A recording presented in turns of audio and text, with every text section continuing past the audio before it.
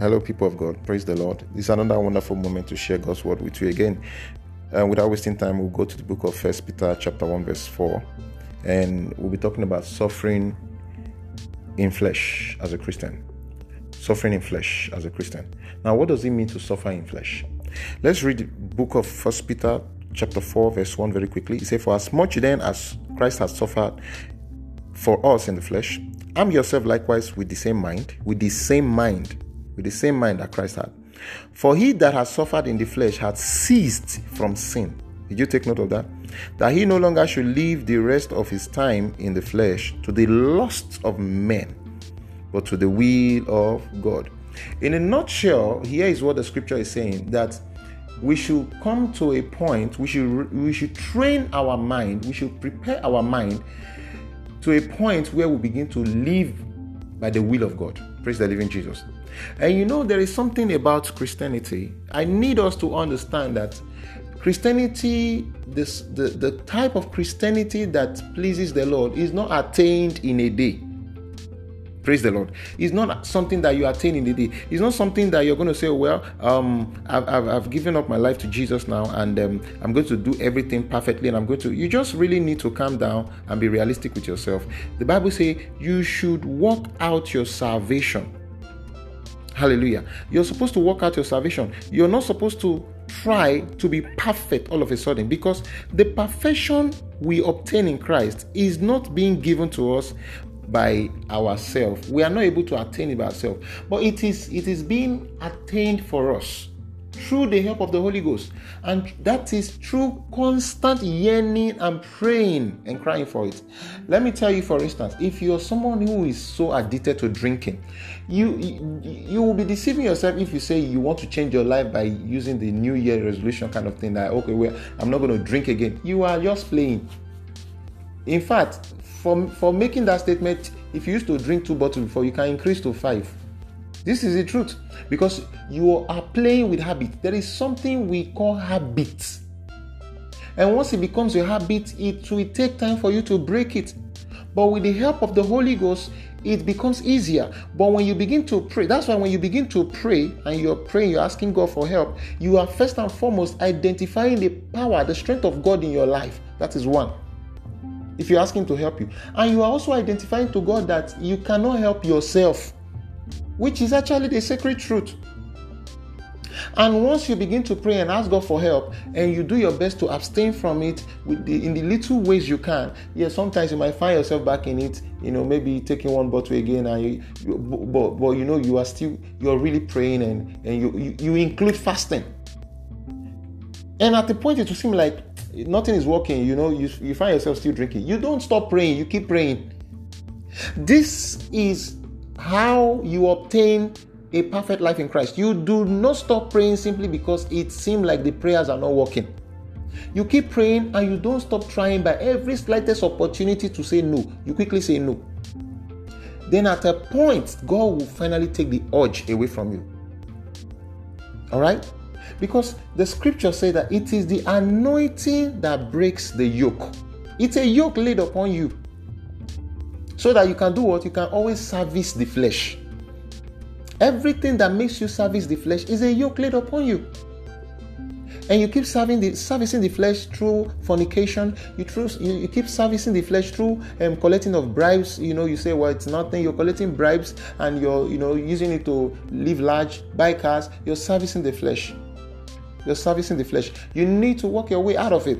Committing adultery, you're servicing the flesh. You need to work your way out of it. Praise the living Jesus. You work your way out of it. And how do you work your way out of it? By praying continuously and trying continuously until God will bring the salvation unto you. The Bible said in the book of Genesis, "And it shall come to pass when you are strong, that you will break his yoke off your neck."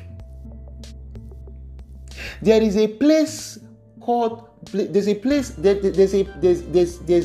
spiritual level, all right, that you get to that you can say you are strong.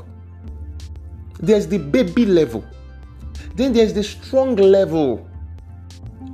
But you will not suddenly get to that level where you will become strong, where you become powerful, all right? If you don't pray, if you keep thinking you can do it yourself, if you keep using the New Year resolution kind of thing, or New Month resolution, I don't know how you're trying to physically do it, or if you keep using ideas from internet work, but if it is a serious thing and you're really serious about it, and you really want to have a testimony as a Christian, then you need to involve the Spirit of God. Ask God to help you break away.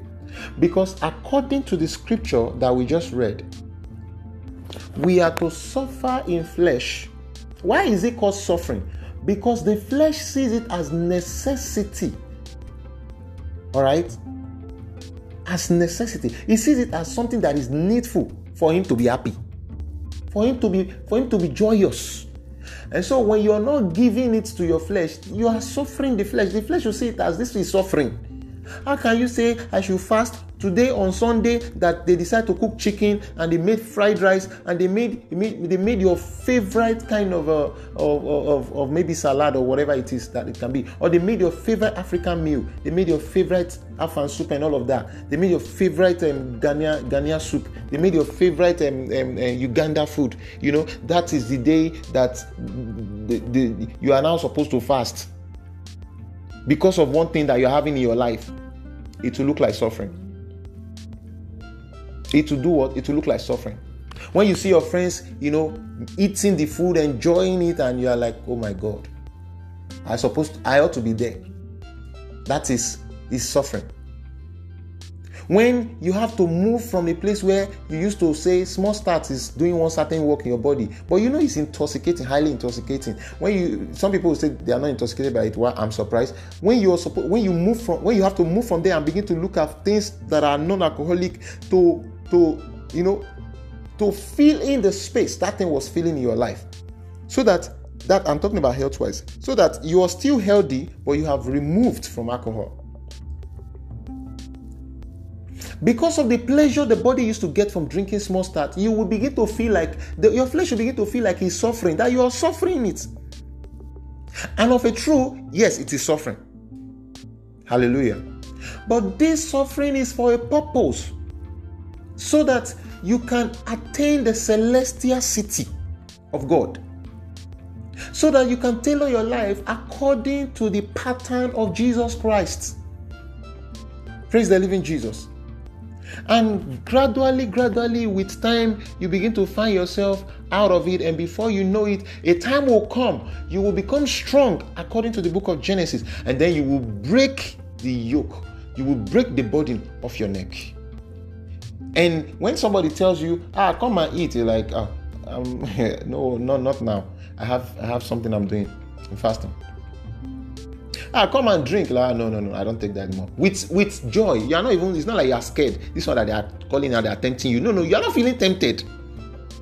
When you see a lady in very short skirts, you're not moved. You're not at all. When you see a young man with 6 packs, you're not moved. You've gone, because you have gone. You were once there where you used to be moved.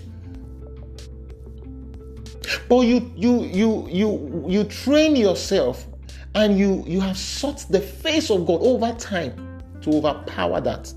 And you went beyond there, and you broke that yoke, that thing that will make you feel moved, that your flesh has gotten used to it, that look, this is not for us. So the Bible declared straight up to us that we should have the same like mind. We should arm ourselves, that we should prepare ourselves, we should guide ourselves, we should dress ourselves up with the same like mind that Jesus had when he was on earth.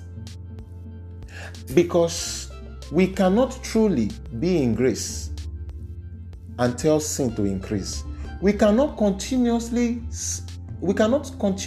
keep servicing sin and celebrate being in Christ, because these things don't work together. And the Bible says, be not deceived. For whatsoever a man soweth, that he's going to reap. My brothers and sisters, this is my message to you this morning. Do everything that you can do to build up your faith, your most holy faith every day. This is why the place of prayer cannot be abolished in your life. If you are somebody that you are struggling to pray, I will tell you one secret that you can do, that you can use. If you are struggling to pray, each time you want to pray, you cannot pray. No problem. Just fast for 3 days. You don't need to do dry fast. You can do fruit fast or white fast. Just fast for 3 days. And see how ready and light your body will be, and you will be surprised that when you pray, it is easy for you to pray. If by next week you are feeling funny again, you don't want to pray. It's like you want to pray, but it's not, the body is not agreeing with you. Do another fasting again. A time will come. You will not need to struggle to pray. You won't even have to fast before you pray. Praise the living Jesus. Because you have broken that yoke off your body. Off your shoulder. That is called suffering your flesh in Christ. Because when your mate are sleeping on the bed in the night, you are praying. But remember, whatsoever a man soweth, he will reap. You see that prayer that it looks like you're wasting time. When the reward comes, it is both in this world that we are in and in the world to come, in eternity. Men who don't pray, men who don't have fellowship with Christ, men who don't associate themselves with Christ, men who don't suffer their flesh, I tell you the truth, they have no place with God. They have no place with God. It is not what they proclaim, it is what God says. Whether they proclaim that they are bishop, or they say they are the one that used to come and sit in the church every morning at the front row, or that they are the one that used to come and sleep on the roof of the church, then go to work every morning. It doesn't concern God. It is who you are. How well you're obeying the word of God. Are you suffering yourself? Are you suffering your flesh? All right? To the will of God. To yield to the will of God. Are you suffering your flesh to yield to the will of God? Or better still, are you keeping a fellowship that will help you to yield to the will of God? Because believe me, indeed there is the will of God. And there is the will of man. In everything you do your best. Try to make sure you do the will of God. I pray in the name of Jesus that everyone at the sound of my voice this hour, that as you're listening to me, that the Spirit of grace to make fulfilling the will of God easy will rest upon you now in the name of Jesus. Receive the grace, receive the Spirit, receive the Spirit, receive the Spirit of grace. That Spirit, receive it to make things easy for you when it comes to obeying God, to make obedience to the voice of God easy for you. Receive it in the name of Jesus. And wherever you're having infirmity, wherever you're having any pain or anything, I pray in the name of Jesus. I release at this hour that you will receive that healing in the name of Jesus. I release at this hour the healing of the Lord upon you in the name of Jesus.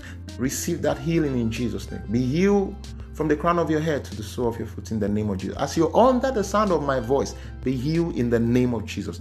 Let that demonic yoke placed upon your shoulder be broken off in the name of Jesus. Whether it's the one of joblessness or whatever it is, let it be broken off. Whether it's the one of ill favor, let it be broken off in the name of Jesus. Henceforth, men will favor you. Men will show you kindness in the name of Jesus. Henceforth, as you go out this day to tread upon the earth, you will walk in the right paths. You will not be kidnapped. You will not be destroyed in the name of Jesus.